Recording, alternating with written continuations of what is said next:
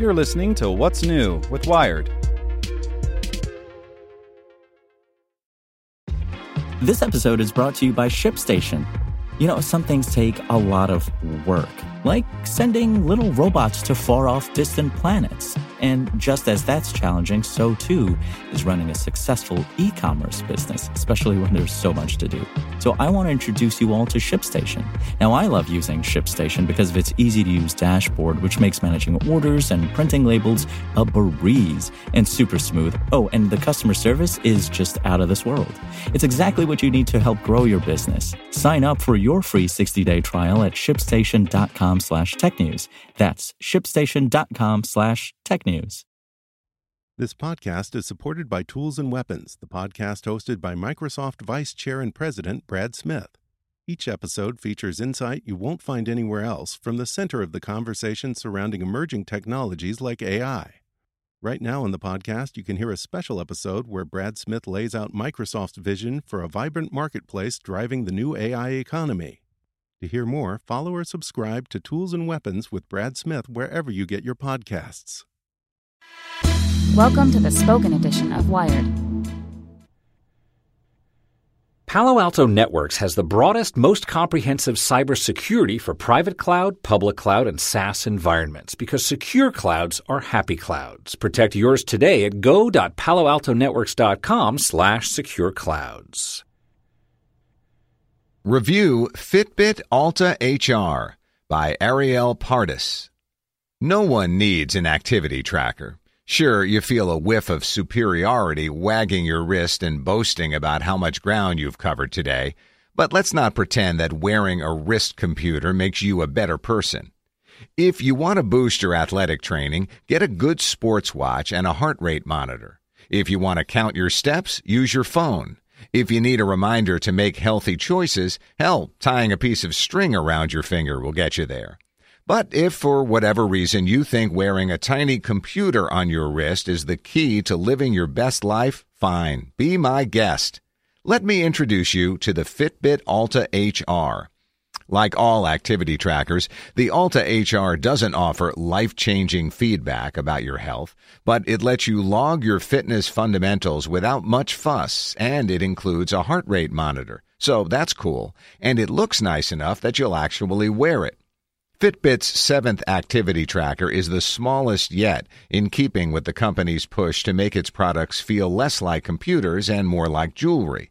The OLED display isn't much wider than your finger and works with a variety of bands available in materials like leather, stainless steel, and of course, rose gold.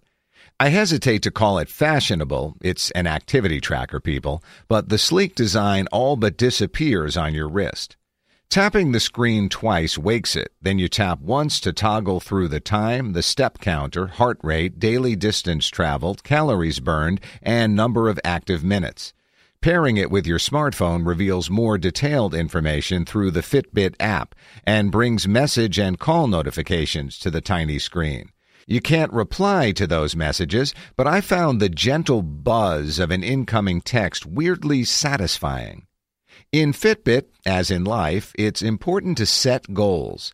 The Alta HR prompts you to create 3, boosting your daily step count, drinking more water, whatever strikes your fancy.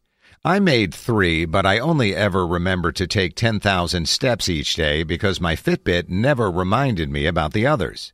Still, the Alta HR does a nice job reminding you to get up and move. Once every hour between 9 a.m. and 6 p.m., when you're most likely to be sedentary, the band buzzes to coax 250 steps out of you. That's harder than it sounds. You can customize the frequency of your reminders or change the benchmarks. As you get closer to achieving your goal, the band chimes in with an encouraging message like, "Just 94 more steps." Hit your daily step goal, and it lights up and buzzes with an intensity that I found far more validating than I care to admit. The Fitbit app lets you manually log things like water consumption, caloric intake, and weight, but it really shines with the stuff it does on its own. The first day I wore the Alta HR, the Smart Track feature recognized my morning bike commute. By the time I arrived at work, it had logged my 20-minute ride, recorded the distance, even tracked my heart rate throughout the ride, estimating how many calories I'd burned and how long I'd spent in the fat burn zone. Later in the week, I discovered it could parse the difference between a brisk walk and a run, both of which it logged without me even opening the app. The HR lacks an altimeter, so don't expect a gold star for taking the stairs. It doesn't have a GPS tracker either, so you'll need another app to map your run. Yes, the Fitbit offers distance estimates, but they're imprecise. Serious runners might balk at that. It isn't waterproof, so swimmers are out of luck. And although the Alta HR recognizes aerobic workouts, it has no idea what you're doing.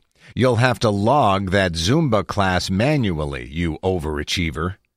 Fitbit introduced its latest sleep tracking technology in Alta HR.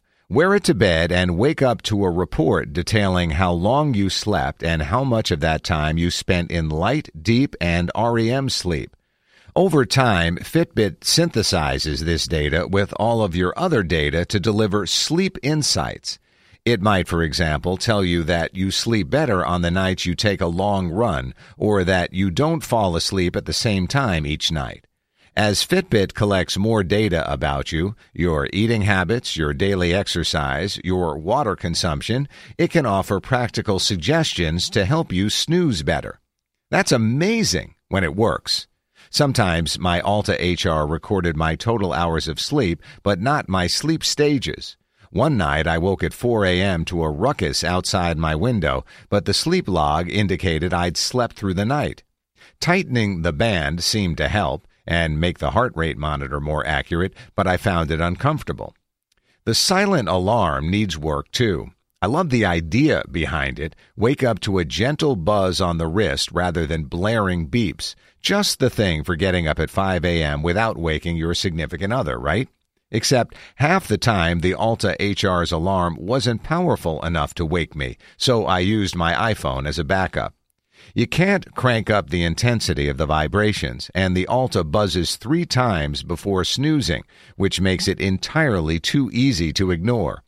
Worst of all, it doesn't optimize wake-up time based on when you're in light sleep, which is silly since it's already tracking your sleep cycles. For the most part, though, the Alta HR does exactly what it promises. It logs your daily activity, reliably and consistently monitors your heart rate, and synthesizes the data to suggest healthier choices. Plus, the thing has incredible stamina. I wore it around the clock for a week before it prompted me to recharge it. Does that mean you should buy the Alta HR? Only if you think strapping a device on your wrist will actively improve your life. For $150, though, you get something that works better and costs less than other activity trackers with similar specs, and a hell of a lot better looking. Want to learn how you can make smarter decisions with your money? Well, I've got the podcast for you. I'm Sean Piles, and I host NerdWallet's Smart Money Podcast. Our show features our team of nerds, personal finance experts in credit cards, banking, investing, and more. And they'll help you make the most of your money while cutting through the clutter and misinformation in today's world of personal finance. You'll get clarity on strategies to help you build your wealth, invest wisely, shop for financial products, and plan for major life events. Listen to NerdWallet's Smart Money Podcast wherever you get your podcasts.